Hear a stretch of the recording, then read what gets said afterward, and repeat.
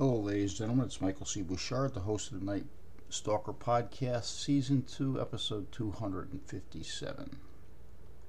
We're going to do another update on the Gregory Hart, I consider it a homicide, which occurred on March 13th, 2010, Providence, Rhode Island. At the time of his death, Gregory was 23. And before I get into some detail, I have noticed, just since doing this podcast and researching things, that there have been a lot of, fishy cases in Providence, especially involving their police department, the way their police department handles things. We can go back as far as the Roy Weber case, which I've done a couple, podcasts about him. Roy was a young male. He was a street worker. Suffered with some drug addictions, this and that. However, at the time, he had a connection with the now deceased mayor at that time. He was seen in the mayor's building complex, in the mayor's room. The mayor had given him a suit and tie. He was paid for, according to family members, sexual favors by the mayor's bodyguard, who let me remind you, who basically escorts the mayor around, the police. Okay, so Weber was found shot and killed in a parking lot, which was not this crime scene. Patrol car several hundred feet down the road, didn't see anything, didn't know anything, didn't see anything. The individual who had paid Roy Weber for the mayor, the bodyguard at that time, was never questioned. A couple other cases where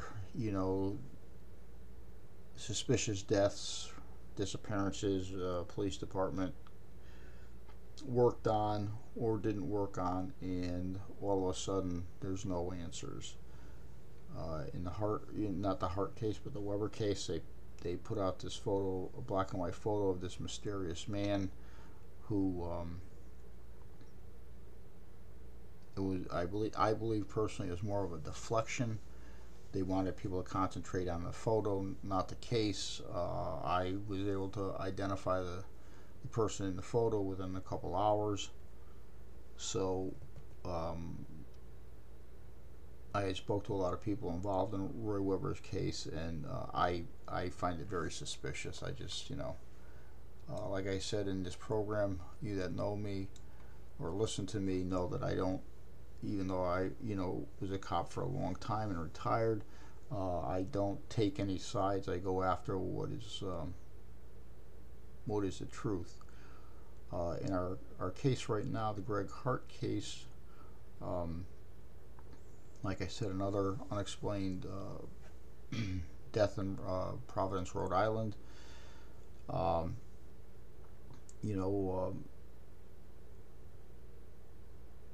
On that night, now you have to remember this. Gregory Hart was a pretty intelligent kid. I mean, he wasn't like he was a University of Massachusetts kid. He was a very smart kid. No criminal history. Nothing that a normal 23-year-old. Nothing. There was nothing in his background that would suggest him,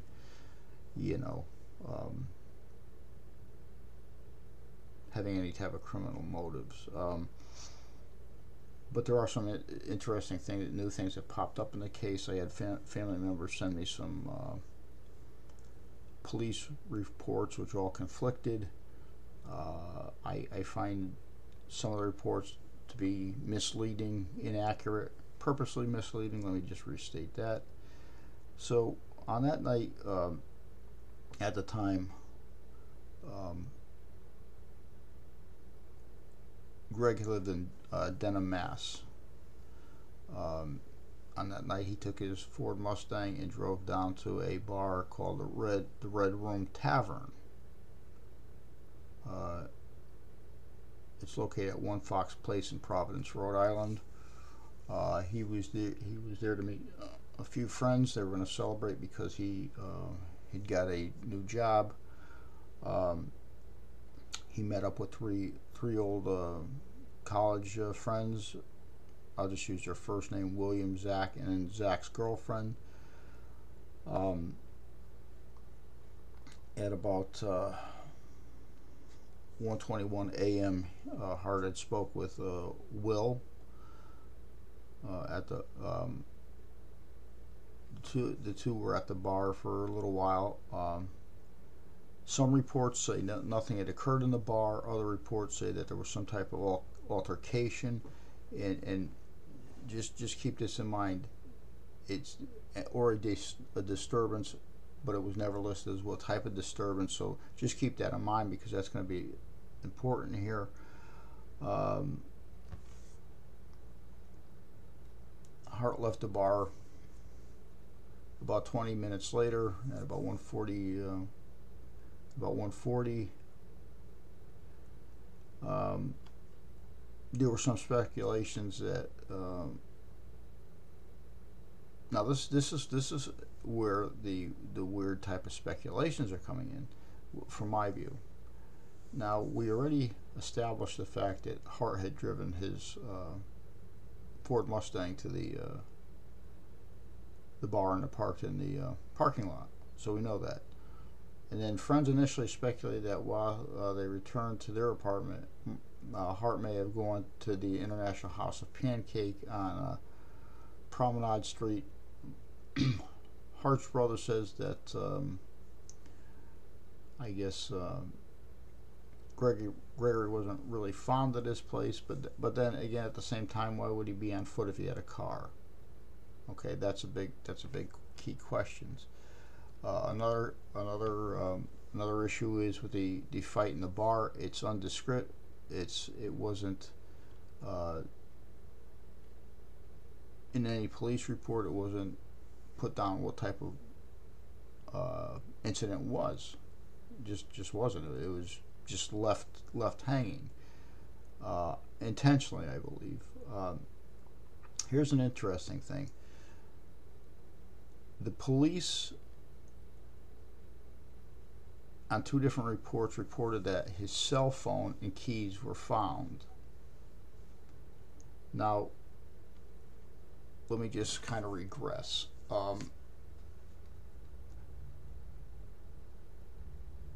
His body was actually found washed up against some tree limbs in the Woonasquatucket River. About a half,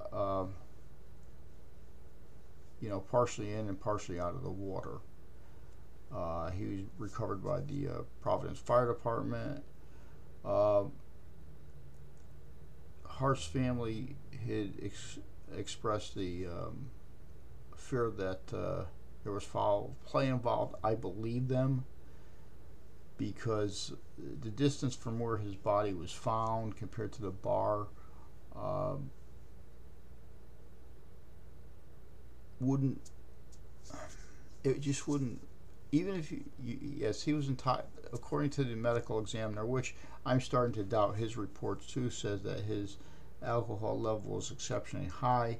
However, even with your alcohol level being exceptionally high, if you drove to the bar, why would you walk a mile and a half down the road? And all of a sudden you're in the water. He was a trained scuba diver, so there's no indication that he was under any type of emotional distress or had thoughts of suicide because he was out there celebrating a new job. Initially, when he was reported missing, the police really did nothing to find him. The official autopsy said that Hart's death was ruled as a drowning. It did not appear suspicious. Now remember this again. It did not appear suspicious. When we get into this case a little more, you're going to find out that yes, it was very suspicious.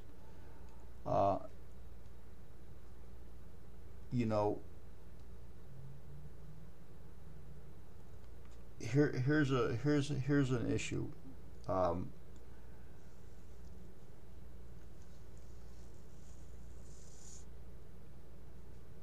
They're trying to throw the blame simply on alcohol. I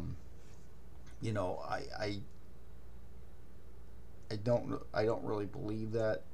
I'm just trying to go through some notes here. Hart's family said that Hart's body had numerous, which wasn't put in a lot of these reports, had numerous injuries, suggesting he had been in a fight, including a broken cheekbone, jaw, eye socket, chipped tooth, cuts on his lips, knuckle marks, probably from brass knuckles, injuries to his palms, and bruises on both legs in the same location, like he was shackled. The family believes he was beaten up, possibly murdered. I believe this. I don't believe either of the Providence police reports, and you're going to see why in a minute, because they listed that the disturbance, they didn't know what type of disturbance it was. Obviously, if he had this many injuries, it would be a fight. How did you not know that? How do you have this many injuries and it not be placed in a police report? Second of all of his so-called friends, loser bums that they are, Will, Zach, and Zach's girlfriend, failed to talk about it. Well, they were at the bar. They knew what the fuck happened. And these are friends? They're not friends. They're pieces of crap. That's what they are. I mean, how do you you're there and you don't know what happened? Yeah, bullshit.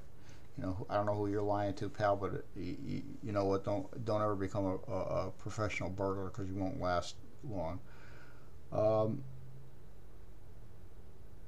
They believe his body had been in the river for probably 2 to 3 days. But here's the problem. After you pass away and your blood stops moving, and you're cut, shot, stabbed, whatever, you are not going to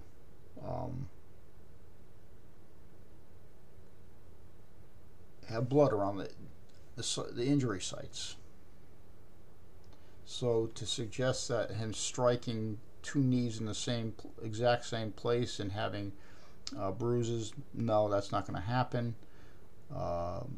You have no blood flow, so the blood wouldn't flow anywhere to produce these type of wounds.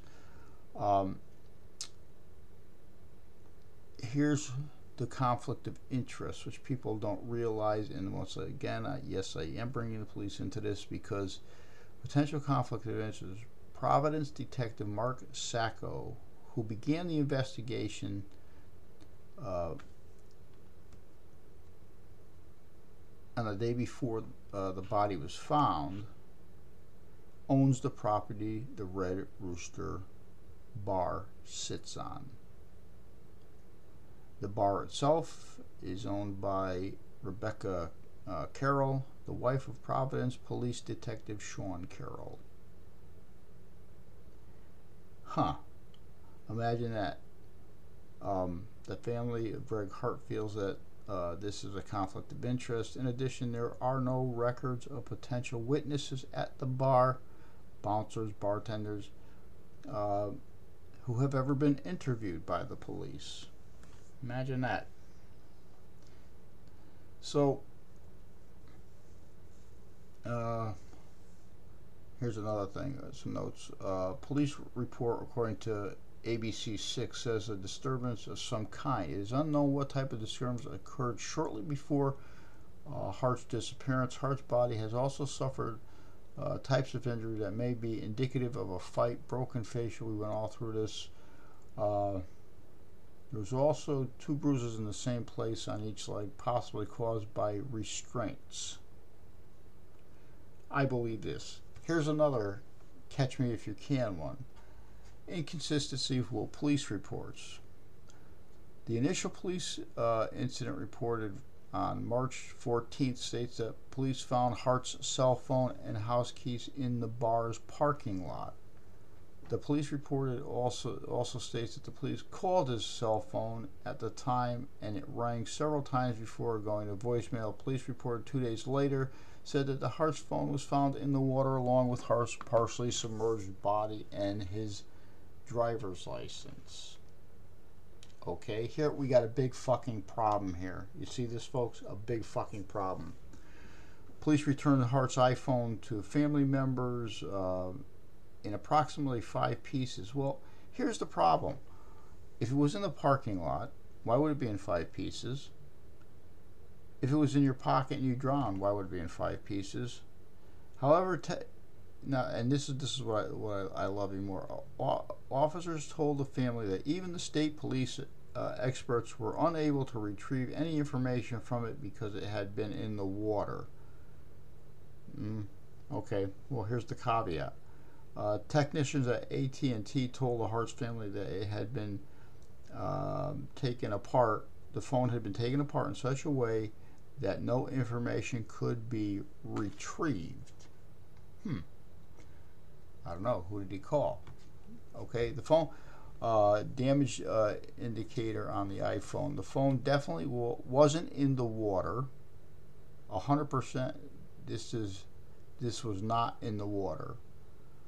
Okay, this came from the technician at AT&T who took the phone apart, looked at it, and said no. Experts at Tech Fusion, where the company was, they were actually given the phone and told to take a look at it. The company found that the phone could not possibly have been in contact with the water as stated in the police report. Okay, they're even telling you the police report was incorrect. The style of Apple iPhone that Hart had is equipped with tiny indicators deep in the phone that signals whether the phone has been submerged in water or liquid. According to Alexander Gassine, a data recovery expert at the company, Apple has installed these indicators in order to help determine whether the phone was submerged or not. Indicated liquid. Okay. Evidence indicates that the indicator on Hart's phone, something very difficult to remove, had been intentionally scratched off the phone. So, listen, a drowning man that's drunk does not scratch this off his phone. A man that loses a cell phone in a parking lot does not scratch this off his phone. The data, Alfred, I'm gonna kill this name, Demiarjan, a data recovery expert at the company, said this was definitely wasn't in the water. Well, let's see what data is recovered from the cell phone. Tech Fusion was also able to rebuild Hart's phone and compare the text messages and phone logs to the AT&T cell phone logs and authenticated them. Okay, 100 telephone calls and contents of 599 text messages was indicated that the iPhone was not in the water. The family has declined to release contents of the recovered data for fear compromising any criminal case. Now, my question is, why isn't the state police, the Massachusetts State Police, and if you're out there, I'm calling you out, why aren't you investigating these cops? Okay, why aren't you investigating these cops? Dead body, tampered evidence, You kind of see where I'm going with this. Cops owning the bar. I mean, my thought, and I'm going to be quite honest with you, something probably happened.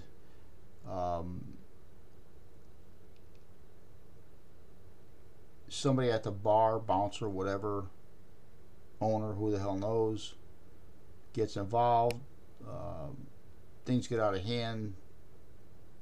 Beat him up, kills him. Dumps him into the fucking water. Okay? Takes his phone, destroys it. And think about it. You got two detectives that are involved. One owns the property, one owns the bar. Who would know better to scratch off shit off a phone? See what I'm saying? So there's a lot of things that are pointing their fingers directly at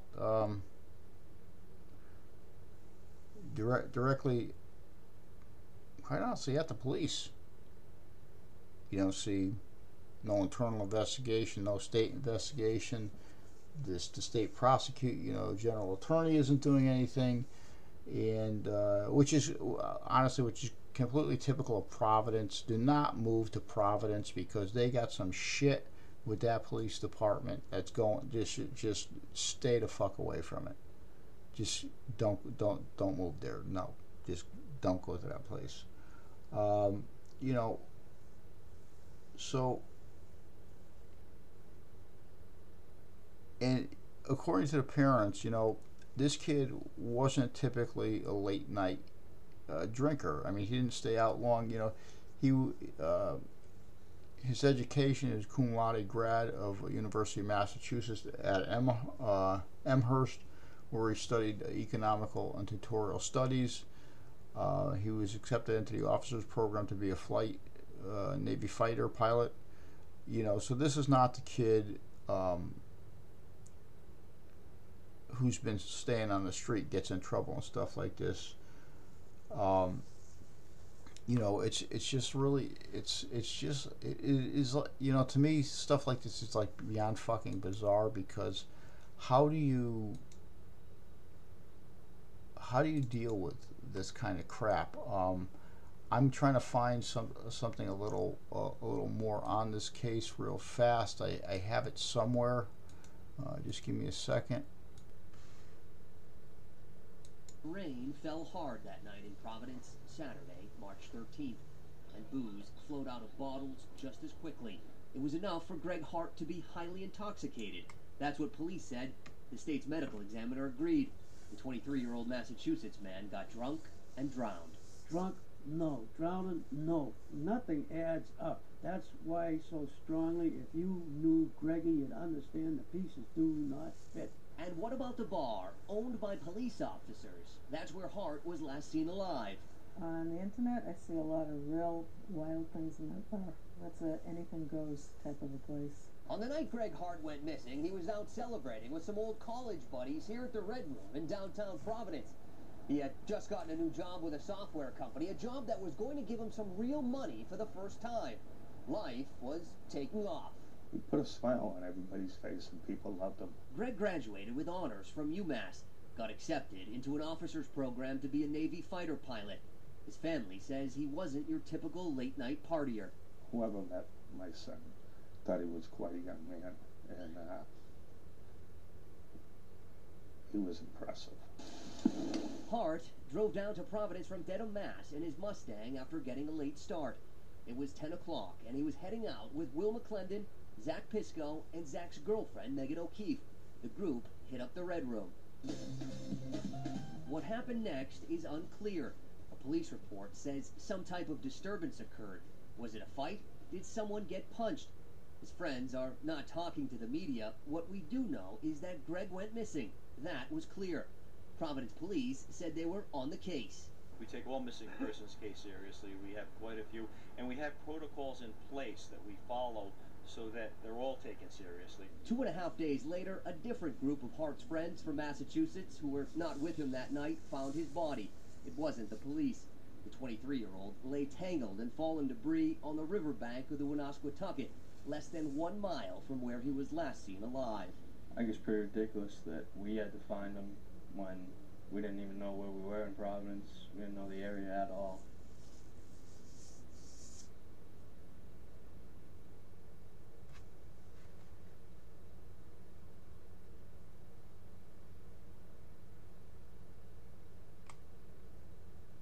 That's the inside of this shirt.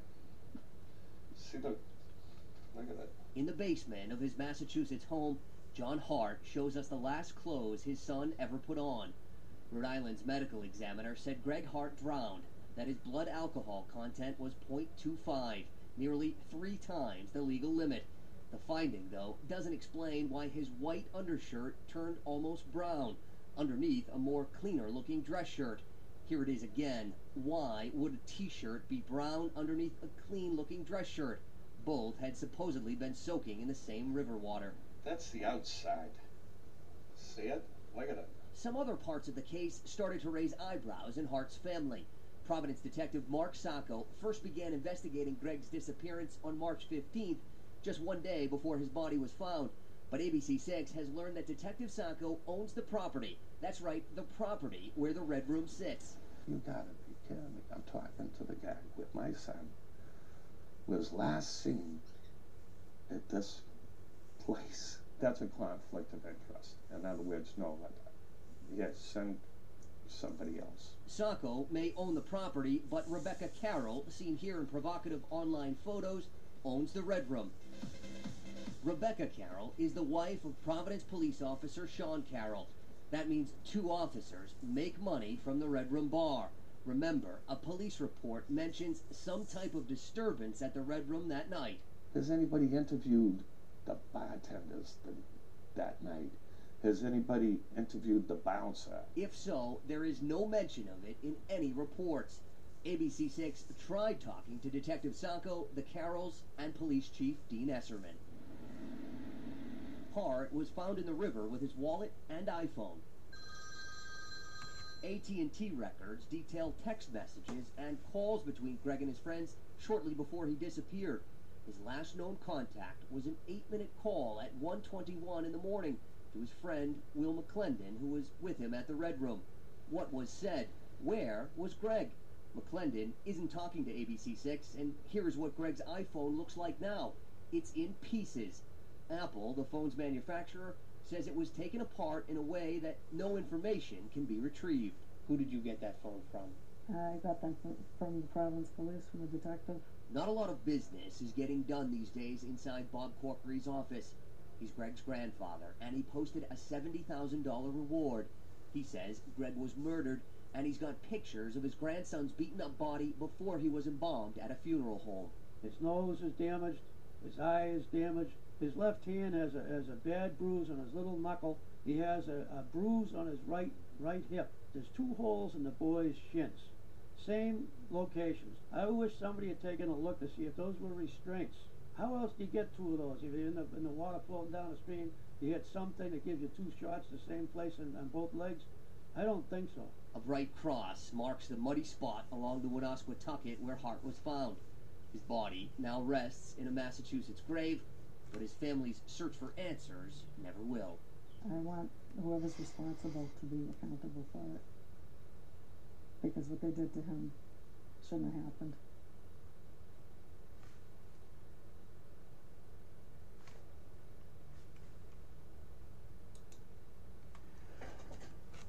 So people, after listening to that, what do you think about that?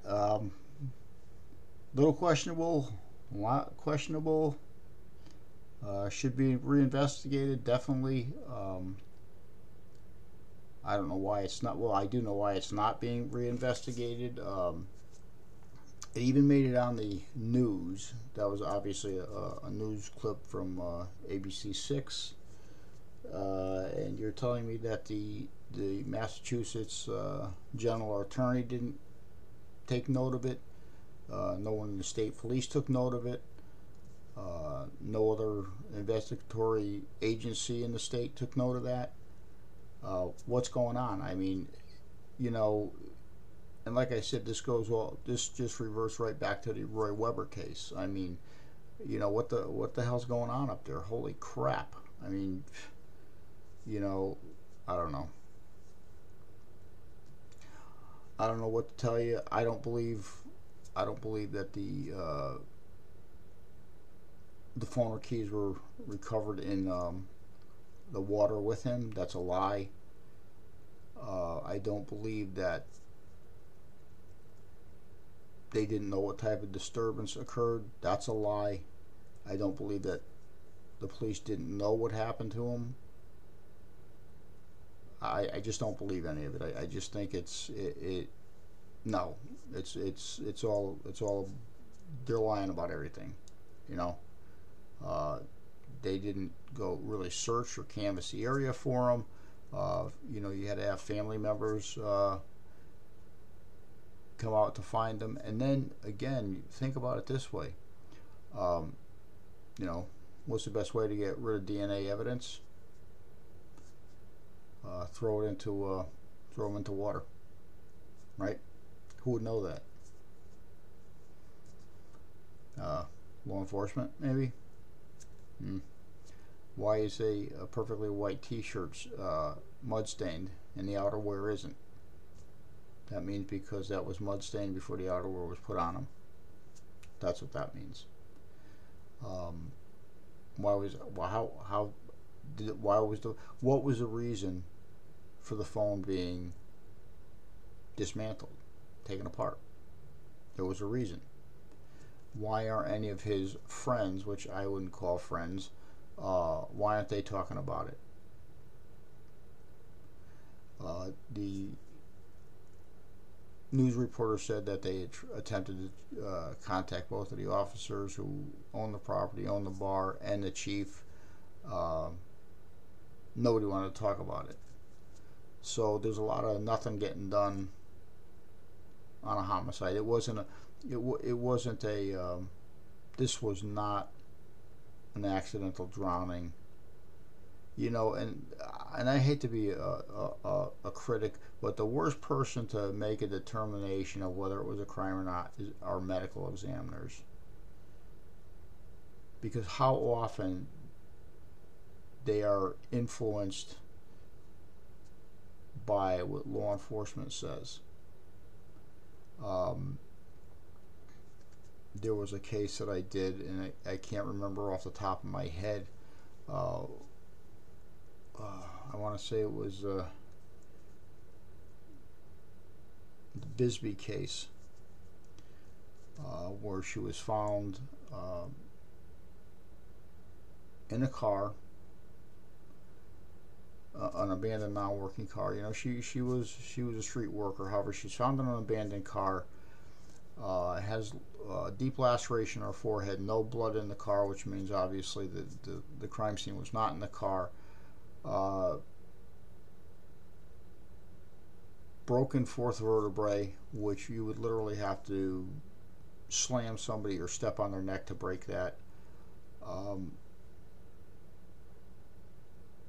You know, the coroner said that there was rigor mortis had set in. Rigor mortis sets in an hour 45 minutes later, and it happened to match the contour of the seat.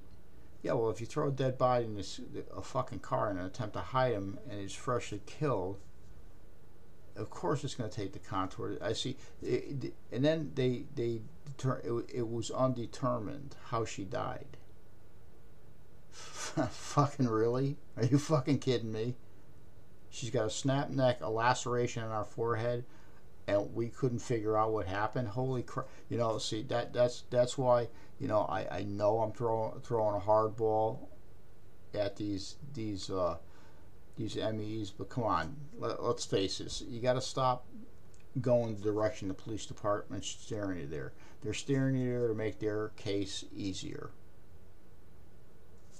Just telling you. You got to stop that. You got to be independent thinkers, put down facts, and that's how it is. You can't be, you know, detailing your reports to fit into law enforcement's way that they want you to portray what happened. Because in the Bisbee case, it was obviously a homicide that occurred outside the car. You know, she was put in the car while she was in the car seated and the front seat was pushed over her, you know, it was within that hour and 45 minutes. Rigor mortis set in. I mean, come on, what do you frickin' need, really? Just like the Hart case. I mean, the phone's dismantled. He's got signs of an aggressive fight. You know, I'm saying bouncer cop type of fight. Those marks on his knees. I saw the autopsy report, the pictures. Just, you know what? Don't tell me he sustained those from drowning in the river. Okay. Oh, plus the absence of water in his lungs. That may be a big indicator in this one too. So I'm not siding with my people on this one, because there's something shady here, just like the Weber case, just like the Bisbee case. It is shady as hell, and you know, these DAs got to get their asses involved. You know, you got to make a lot of money, get your lazy Massachusetts asses up off the seat and look into this crime. You know. So, with that, this is episode 257, season 2 of the Night Stalker podcast. We are going to be doing 58. 258 you may be interested in, you may not be interested in, I don't know, but I will see you there. Yeah, friends, you'll have to excuse me in my utter contempt and rage over this situation. I just realized I used Massachusetts. This case did not occur in Massachusetts. It is the Rhode Island general attorney that should be investigating. It is the Rhode Island State Police who should be investigating this, and why are they not investigating this? So scratch any of the Massachusetts stuff out and just fill it in with Rhode Island, and we are at the right place at the right time. And just remember, if you're in a dark parking lot, dark room, dark street, dark anywhere at night, and you hear footsteps coming up from behind you, you better realize, well, one, why are you there, and who are those footprints behind you? And I hope for your sake you have an exit way out, because we may be talking about you next.